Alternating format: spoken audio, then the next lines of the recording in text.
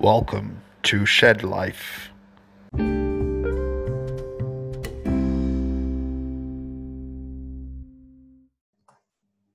All right, Mr. Umar Sadiq, welcome to the Shed, mate. How you doing?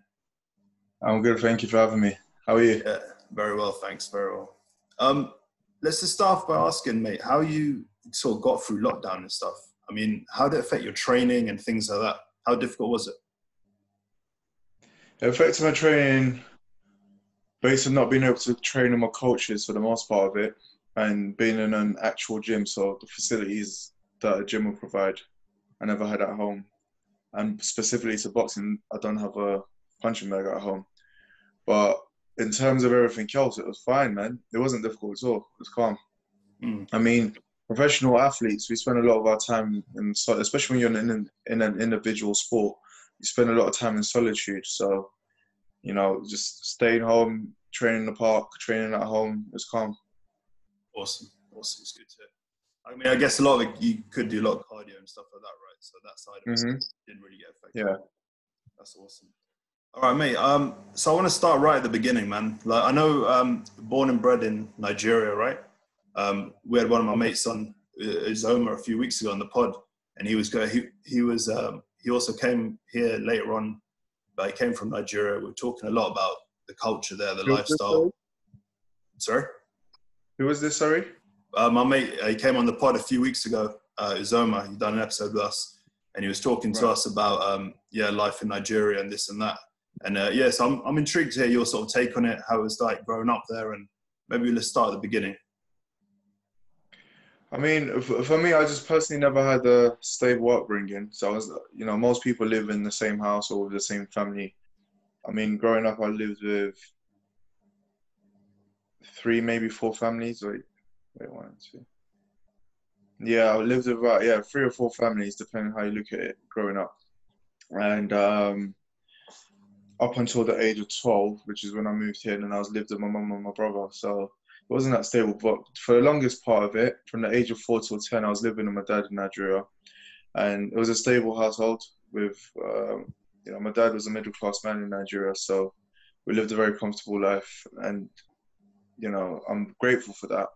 But the disparity between rich and poor in Nigeria is so wide and it's so in your face that although I was being raised in a middle-class home, I was still privy to a lot of the suffering that was going on, but also a lot of the affluence that was available. So I got to see, I guess, from a young age, the disparity between rich and poor, and that plays a big part in making me a person today who appreciates everything he has. I mean, every day I give thanks for having food, shelter, and my health.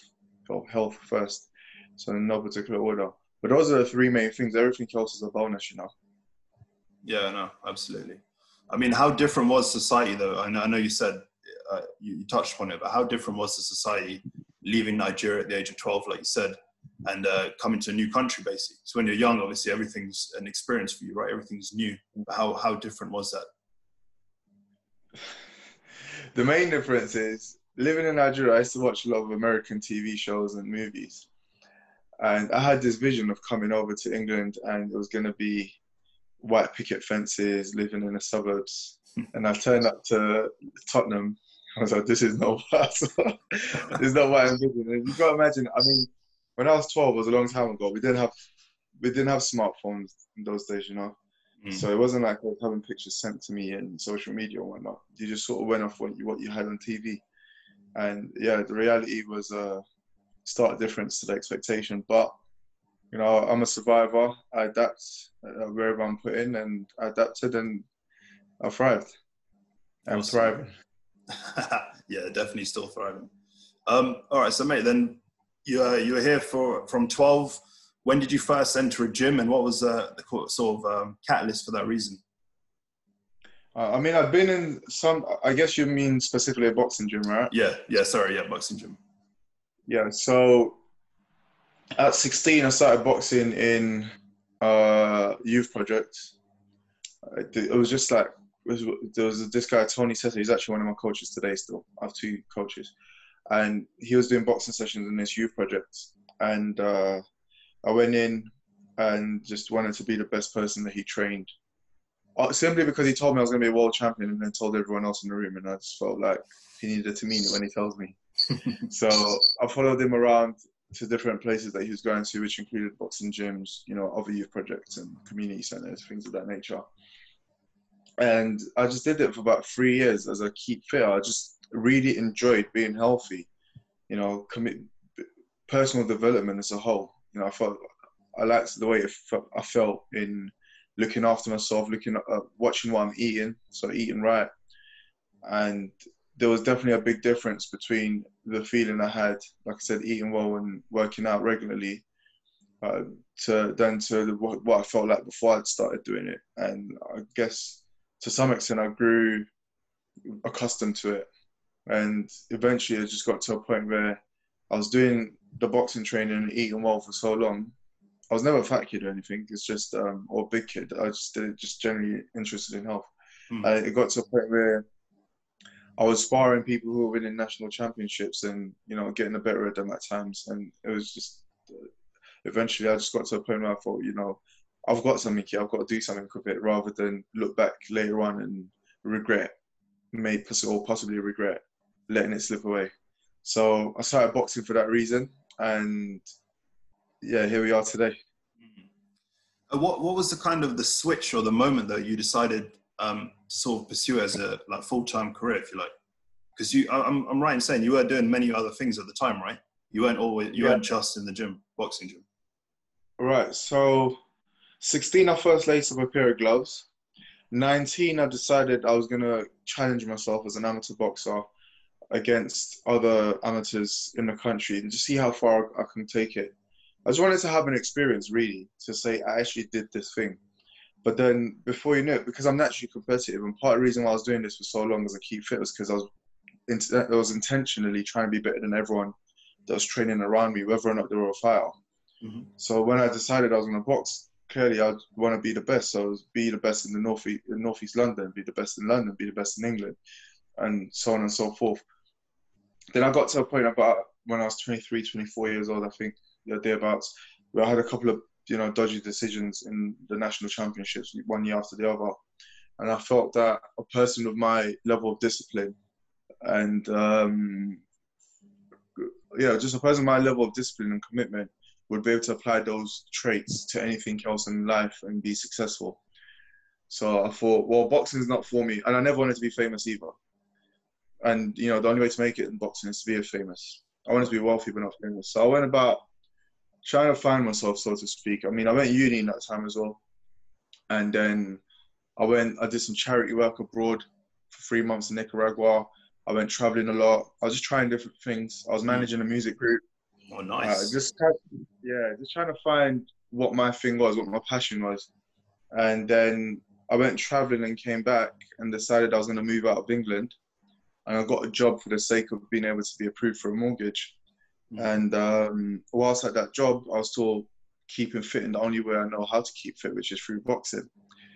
I ended up having a couple of more fights, then became English champion with no intention of being a boxer. I was taking these fights on that 5 days notice, and winning. Then 2016, the Nigerian Olympic team, reached out to me because I was training with them in 2012. Didn't make it to the Olympic qualifiers out of injury. So 2016, they reached out and said, look, we're recruiting, or we're selecting our team. We have a few people at your weight, but if you want to come at your own expense, you can come to see if you can make it onto the team, and then we'll take you on. So I took unpaid leave from my office job at the time, and I went out there, made it onto the team. And then we were in camp, literally living within the same compound was the accommodation, the gym, and the compound was in the national stadium. So, nice. There's a stadium, there's the boxing gym, and then there's your accommodation all in the same place, So I never had to leave. But I really enjoyed the life, being out in the sun, or just being in a warm climate, and then it was literally, but he would say, sleep, eat, box, but it was literally that. And I just fell in love with the process again. I was like, I really, really love boxing. And then, I was 28, I think, at the time. Yeah, I was 28. I remember just thinking to myself at the time, you've still got a window to do something here, but you've only got a window open for so long, in about 5 years' time, you can't decide to do this. So I thought I'm just going to honour all the work that I've put in over the years, the skill set that I've developed. That's allowed me to be able to be in an Olympic team in the first place. And just the fact that I enjoy it and I love it, and clearly I've got something natural. So I decided whatever happens with my Olympic journey, I was always going to turn pro after the 2016 Olympics. And that's what I did. I started to work on becoming professional. The process took me about a year. And then in September 2017, I made my debut. Awesome, man. Yeah, that's a really interesting background. Mate, you said you were thinking of leaving the country when you were during this break period. Where were you thinking of going? Did you have anywhere lined up or anything? Somewhere where the sun shone most of the times of the year. I'm still going to leave. That's still time. So when I decided to turn professional, I knew it was going to mean that I'm based here for at least 3, maybe 4 years. But now I'm very close to the point now where I'm going to be able to leave. And that's exactly what I'm going to do. I'm going to be awesome. At this country at least half the time of the year, especially during the winter months. I'm made for the sun, basically, is what it is. No, I get it. Yeah, man. But like, in terms of taking your following with you and like fighting out of a certain country, what are you looking maybe to fight now of sort of America, or still be based in your, home So crowd? my career will still be based here. I'll just live elsewhere and then, have camp elsewhere as much as possible. But, Frank Warren will still be my promoter. I'll still be British based.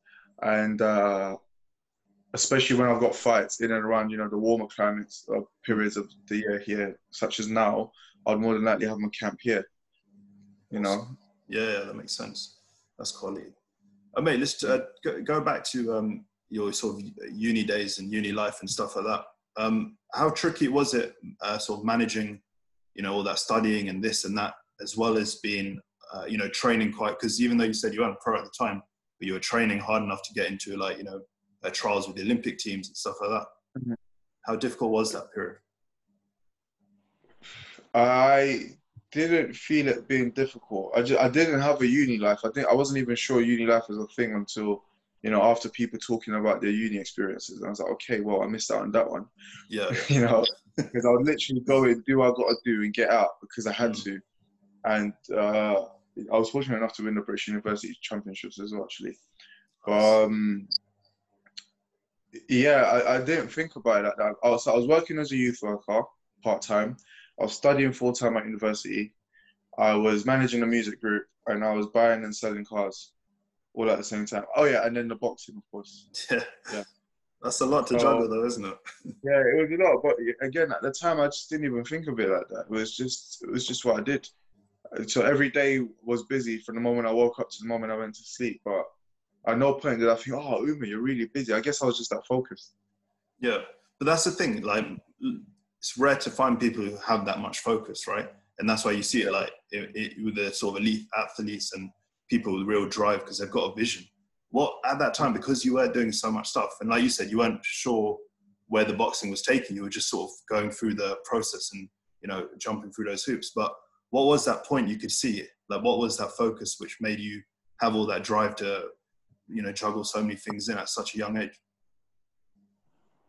Self-development, a commitment to self-development. Definitely, you have to do the self-work. Everyone has to. I mean, there's a guy I listen to, who's a guru, his name's Sadhguru, and he likens the human body to a computer, and he says the human body is the most sophisticated computer on the planet. Do you agree? And I think most people would. And then he said, when you get a new computer or a new electronic device that you've never seen before, what's the first thing you do?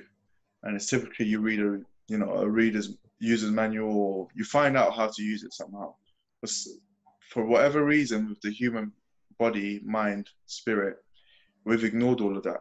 And we just try to half-ass it and, button bash and hope for the best, So I have a commitment to personal development. And I guess that's always helped me, just wanted to better myself, fulfill my full potential. A tree would always grow to its complete potential, but human beings don't always flourish to the full potential. But then also I know that when I fulfill my complete potential, my full potential, or the closer I get to it, the more good I'll be able to do in this world. I believe in oneness. which is part of the drive. So yeah, with that in mind, again, it just makes it easy to keep going, especially when I feel that there are so many people that will benefit from my success. Then that's the difference between I feel tired and I can make a deal with myself. I've got a second training session and I might think, oh, not really bothered. Or I might be in the training session and it gets a bit hard and I think, oh, I'll just make it easy. I can make that deal with myself, you know. But can I make that deal with all the people that I think I'm going to help in the future? You know, all the thousands, hopefully millions, maybe even billions of people. Can I make that deal with them? And chances are no. I've seen enough suffering. I've seen suffering, like I said at the start of the conversation. And you can't tell someone who's suffering that you could have helped them, but you didn't because you didn't quite feel like it. You didn't quite feel like, you know, working a little bit harder or putting in an extra couple of hours. You can't look at them in the face and say that. Therefore, you should just be doing it. So that keeps me driven. Yeah, that's awesome, man. That's really interesting stuff. So wait, tell me more about this guru and like how long you've been following him, and is it sort of you just take his words as wisdom and sort of try and ingrain it into your brain, or is there stuff you do practically to help follow that sort of path you may be laying out? Yeah, so there's him, I listen to a bunch of people. What I do is I try to learn from other people's experiences, but also when people speak words of wisdom, words that I deem to be wise and they resonate with me, I'll give them attention. So, you know, it's not just him, the other people I listen to as well and read books of. I read a lot of books. And again, it's all part of the process of personal development and you have to be open. You know, it's hard to say which meal on a menu is the best meal if you haven't tried all the others. And I find a lot of people have that mindset, especially when it comes to things like spirituality and religion, you know. And most of the times, the religion that they're looking at weren't even their choice. They were just born into it. They could have been born into any other religion. Born into a religion, and you go, no, this is the best religion, I ain't got to look at any others. Or you haven't tried a whole menu, you don't know. You don't even understand the restaurant, you know. So I try to be free of that. And my mind's very open in terms of hearing what people have got to say and really pondering and considering, you know, things that are raised. And yeah, so I've been on this spiritual journey, I guess, for a long time. My dad was a Muslim and my mum is Christian. So from a young age, I've always questioned, you know, Christian or Islam. And then eventually it was like, well, dad was a Muslim, mum is a Christian. Well, what if dad was a Hindu and mum's a Jew? You know? So then I was like, well, yeah, that's actually quite right. What if that was the case? What if one of them was Sikh or whatever? So I started to look at other religions to keep an open mind. And then naturally over time, I've just evolved in the way that I have, and which is, they're all basically just saying, be a decent person and treat everyone how you'd like to be treated, you know? Yeah, I mean, that's like the fundamental, I guess, isn't it? For most religions. Religion's kind of a man-made thing, so yeah, it depends on what you believe in, but I think it's very similar. Yeah. Different routes to the same destination. Yeah, exactly. That's well said, man. All right, mate, just going back through the period in your 20s when you said you kind of not fell out of love with boxing, but you just weren't focused on it at the time. Do you remember? I think you said it was down to a few dodgy decisions and things like that. Yeah. So a couple of questions. How far apart did you step away from boxing, and how difficult was that decision because it was so ingrained in your day-to-day life, like your daily routine kind of thing? Well, what boxing became very quickly in my life was my method of keeping fit. You know, like I said, I started to keep fit for 3 years. And with my commitment to health, it means, and it's always meant, that whenever I want to stay in shape, I'll just do boxing training. So even when I decided boxing was no longer what I wanted to do as a living or, you know, pursue as a career or whatever, I was still doing it just for fitness. But the time out of the ring when I felt like I was potentially just not going to be a boxer, well, actually, I was looking at other things, probably like from 2013 to 2015, thereabouts, that sort of period. So yeah, you had about 2 years of, you know, exploring what other options, like I said, there were for me in life. No, that's interesting, man. Awesome. Mate, I know that when I was sort of reading up on some of this stuff, you said you were sort of a plant-based athlete. Is that been the case throughout your whole life, or was that something you came about and decided to do later on? I officially became plant-based 3.5 years ago, so 1st of January 2017. It was something that I arrived at gradually, unintentionally actually. I never considered being a vegan. A lot of people say vegan. I try to avoid that word. It scares a lot of people. But it just happened naturally over time. You know, through learning things again, I was real thirst for knowledge. I started to cut dairy out of my life. Then I cut red meat out of my life. So it was just poultry and fish. And then eventually I got to a point where I believed enough in the natural aspects of, you know, eating from the earth and evolving without causing pain and suffering to human beings and animals. And then learning things about, you know, farming practices and what the fact that chemicals and medicines being fed and pumped into the animals and all that. So it was health, it was moral, environmental, all of that. And it just got to a point where I was like, well, this is too much. I don't want any part of this. And, you know, some people would argue otherwise, but I think the fact that there were so many arguments against eating meat, you know, it's the whole old saying, there's no smoke without fire. But also biologically, we're not designed to eat meat. We have really long intestines, like every other, you know, herbivore has. Carnivores always have intestines that are at least 3 times shorter than ours. They have much stronger stomach acids than we do. People say we've got canines. We don't. All carnivores in the animal kingdom lack the ability to chew food. They can only tear and swallow. We have to chew our food. We're not carnivores, you know. And but that's another debate. Yeah. Now that's interesting. I haven't thought about that. Mate, you know, a lot of people who go on these sort of plant-based diets and stuff, they sort of swear by how much sort of understandably cleaner and lighter they might feel. But in terms of energy levels, so for yourself, obviously, elite athlete in the boxing gym, is that the case? Do you feel you have that much more energy from being a plant-based athlete? Definitely. There's a lethargic feeling that comes with eating meat that you don't realize you have when you're eating meat, because I ate meat for all my life up until 3.5 years ago. Now, when I first went plant-based, January 17, what I said to myself was I would allow myself to eat meat at Christmas so as not to be a pain or a nuisance to the family, right? So Christmas 17, I had meat. I remember eating it thinking, the only appeal to this is actually the seasoning. The actual substance itself, the texture is nothing. It's actually dead. Like I'm literally eating a dead animal. And then, so anyway, I ate meat through that period. And then, so for about a week of eating meat through Christmas period, went back in the gym, and there was a lethargic feeling I had that went all the way into my gut.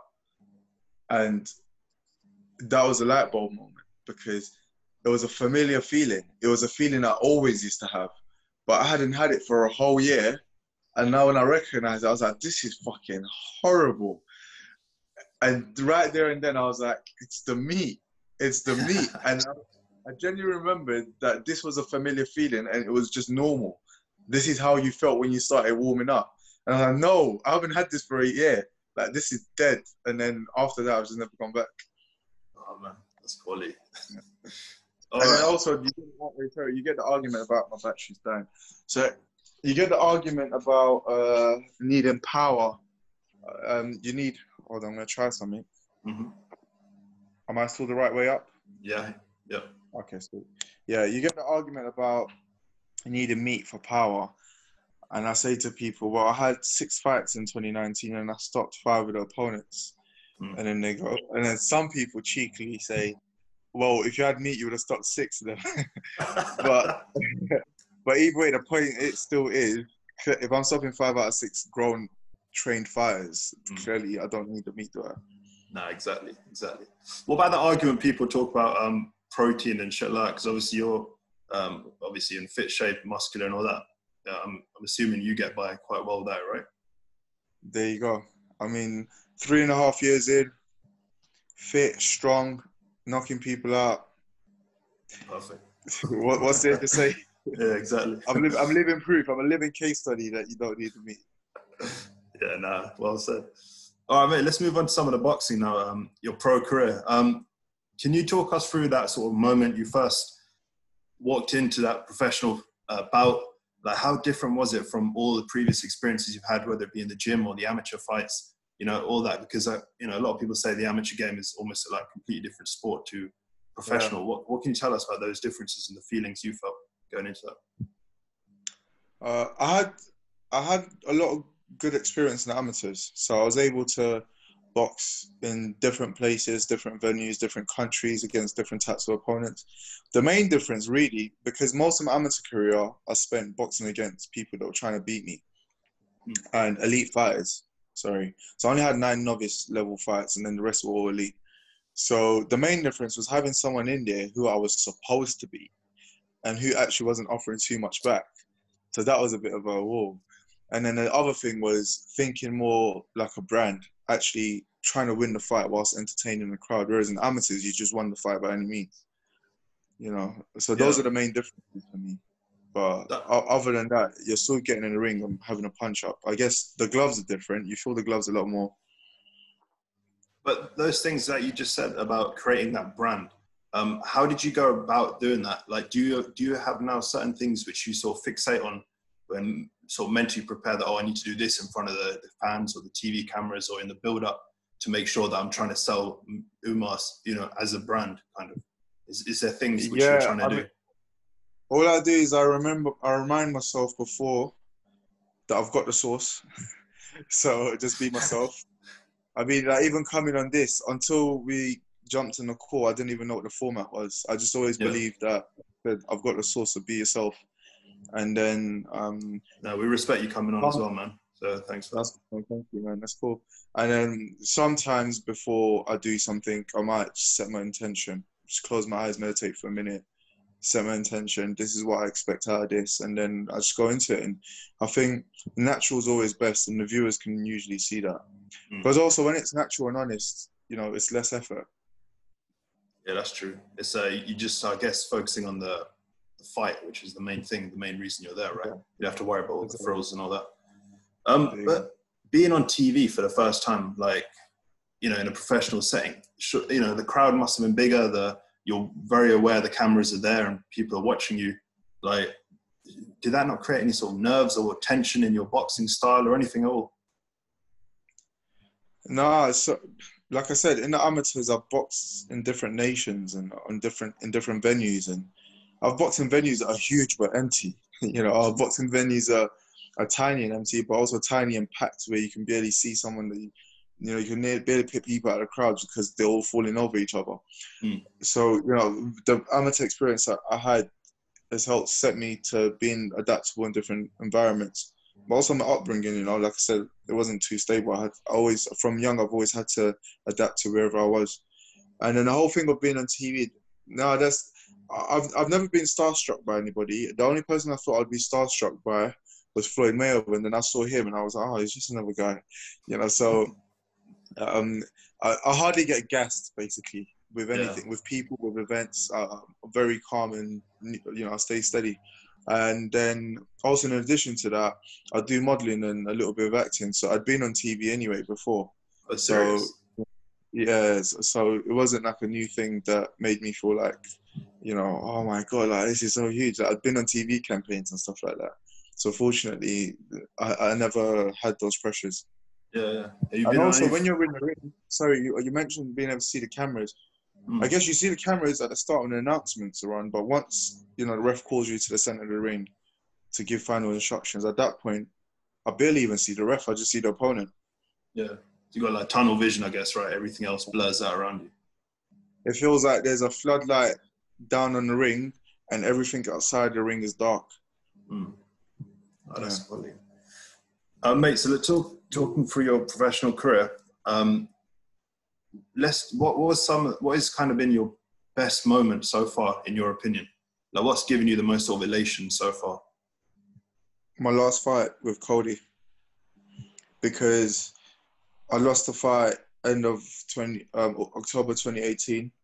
I had a horrid time going into the ring, so I was a shadow of myself in that ring, and, you know, unfortunately, I didn't get the decision in a close fight. And that was a very close fight. Yeah, I got written off after that, and I had to go off and box in small shows, travel around the country to box. and it was a long way back. And then I finally got an opportunity to box on live on BT Sport against, you know, this prospect who was meant to. I was really, I was putting that fight for him to have a good name on his record, you know. And then I was 12-1 underdog, and I upset the odds. I beat him convincingly, and I knew there and then that, okay, you're back. I'm back on track. And yeah, so that was the best moment for me so far in my career. Yeah. That was a quality fight. I watched that one, and it's now set you up, I guess. Is it for the British Commonwealth title? Was that an eliminator? So what's the sort of process? What's happening now? It was an eliminator for the British title, and then, but it wasn't a final eliminator. But either way, still, I was offered the British title fight after with the Commonwealth to go with it. So, you know, happily trying on to grab them straps and bring them home. Awesome. Yeah, hopefully that'll happen, man. So what's the latest with that fight? Just for our listeners, obviously, who may not followed your career properly. I'll put it into perspective. So basically, I boxed February the 22nd against Cody, won that, went on holiday, came back early March. I got offered to fight Lerone Richards for the British and Commonwealth titles in April, mid-April. So I only had, 5 weeks or so to get ready for the fight. I took it anyway. And then COVID happened, so things got pushed back.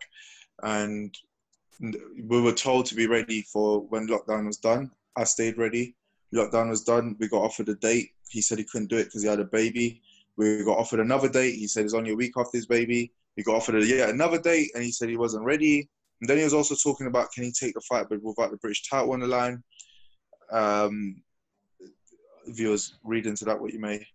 And then he was told, no, you've got to put the title on the line. So now and then it turns out he's got to anyway. He's realised that even if he doesn't put on the line at this point, you signed to fight, you lose it regardless.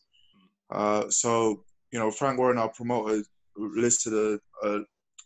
announced a list of shows to go up until the end of August. And there's another wave of shows. They're going to be announced from September onwards. And hopefully we're going to be able to get it on in September. So I'm just waiting for confirmation on the date. Awesome. Yeah, I mean, that sounds like a messy situation, but I'm assuming the life of a boxer, right? Because you hear so many fights which should be made, and as a fan, you think, why can't they just sit down and get this fight done? But someone craps themselves and says they're having a baby, as if he's the one carrying the baby.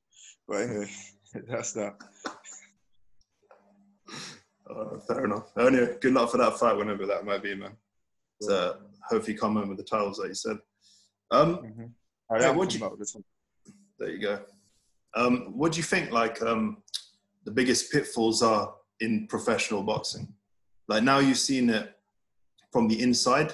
Like, I guess you're privy to even the business side of it, things now as well, right? Being promoters or managers, whatever. What do you feel is the biggest pitfalls of the sport in the professional game? I think for the sport in general, people just need to be more open. I think a lot of people are very stuck in their ways. This is how it's always done. This is how we do it. That old school mentality, I think more people just need to embrace and move on with the times. It's part of the reason why some promoters are doing really well and others aren't doing as well. Yeah, just move on. Just move with the time. Boxers especially, move with the times. Yeah, move with the fair times. enough. Yeah. Actually, just on promoters, man, I've always been intrigued. When a fighter joins a promotional team, right? And I'm always like, is it like you have the option, you go to a promoter and, this is my resume, this is what I can do, sign me up? Or is it a case of they scout you? Like, how basically did you come to be with Frank Warren? It's a bit of both. I mean, what people need to understand is it's like anything else. It's like in any other industry. If you were a really good analyst, or let's say computer technician or something, working in a tech space, you would sometimes apply for jobs and other times you get headhunted. And also the contract that you get is dependent on the value that you can offer. It's exactly the same thing. Okay.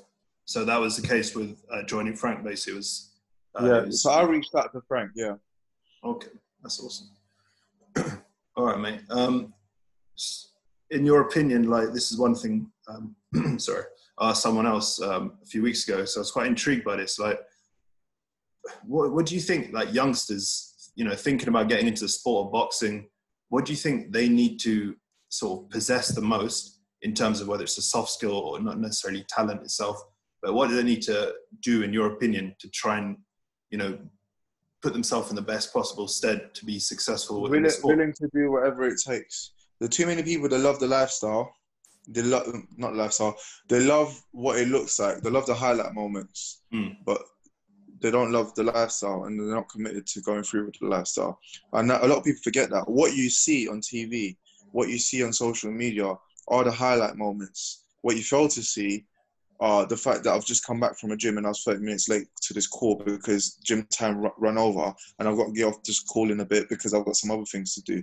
Yeah. You know, what people don't see is the pain, the fact that last week I was going through the whole week of my body aching, but still having to get up to do more than one session a day, having to eat only meals that I'm supposed to eat when I'm on tables and around people that are eating all types of things, being thirsty and craving, I don't know, some type of a juice or whatever, but knowing that you can only drink water, that type of stuff. So it's like, it's really living the life, being committed to your life. It's watching boxing instead of watching a TV series, you know, but knowing the balance of when to do which, it's everything. It's being disciplined enough to keep people engaged and taking time out to speak to the likes of you, you know, that type of stuff. It's basically, you've got to be willing to be committed and live the life of the person that you're trying to be.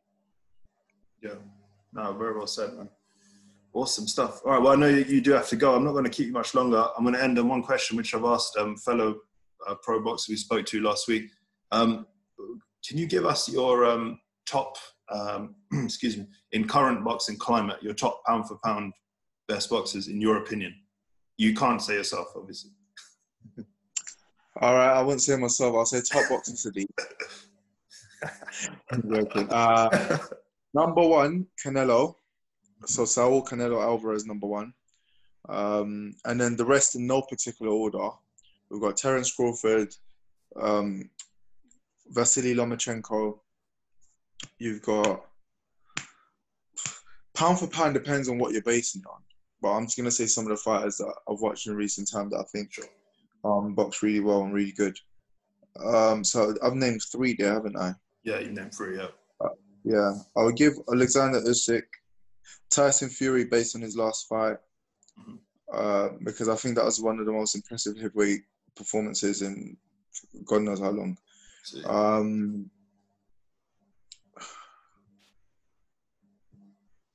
Those would be the main ones, actually. I'll leave it as that.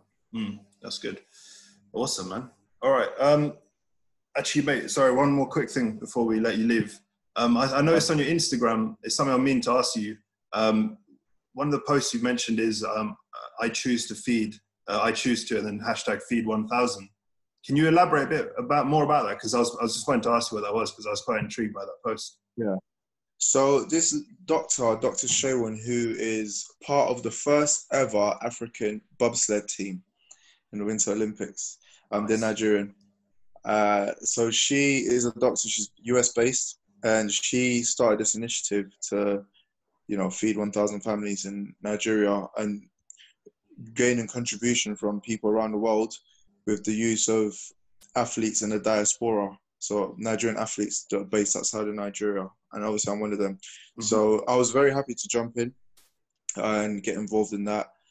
You know, I mean, someone who spends 3 months doing charity work in Latin America is clearly someone who's, you know, into this. And through lockdown, I've been helping where I can with different charities and sometimes with some people and stuff. It gets overwhelming. Sometimes I get a lot of requests from people to help, but I have to be selective because you can't help everyone. But anyway, so this came up and I was more than happy to jump in, contribute, spread the word and get more people to contribute. Then the initiative is about feeding, like I said, you know, 1,000, feeding 1,000 in different parts of Nigeria, so covering the entire nation rather than just concentrating on one particular place. And the idea was because we're doing it, is to supply families with food that's perishable. Obviously, all food is perishable, but dry food, so foods that can last, you know, things like rice, tinned food, that type of stuff. So they've got food over this time because, you know, for example, in a lot of Western countries, we've had the privilege of, you know, and the benefit of furloughs and, you know, all types of grants and loans. But in a place like Nigeria, they haven't had that. And a lot of these people, they live hand to mouth, so they work on a day and there's enough food to eat for a day or two.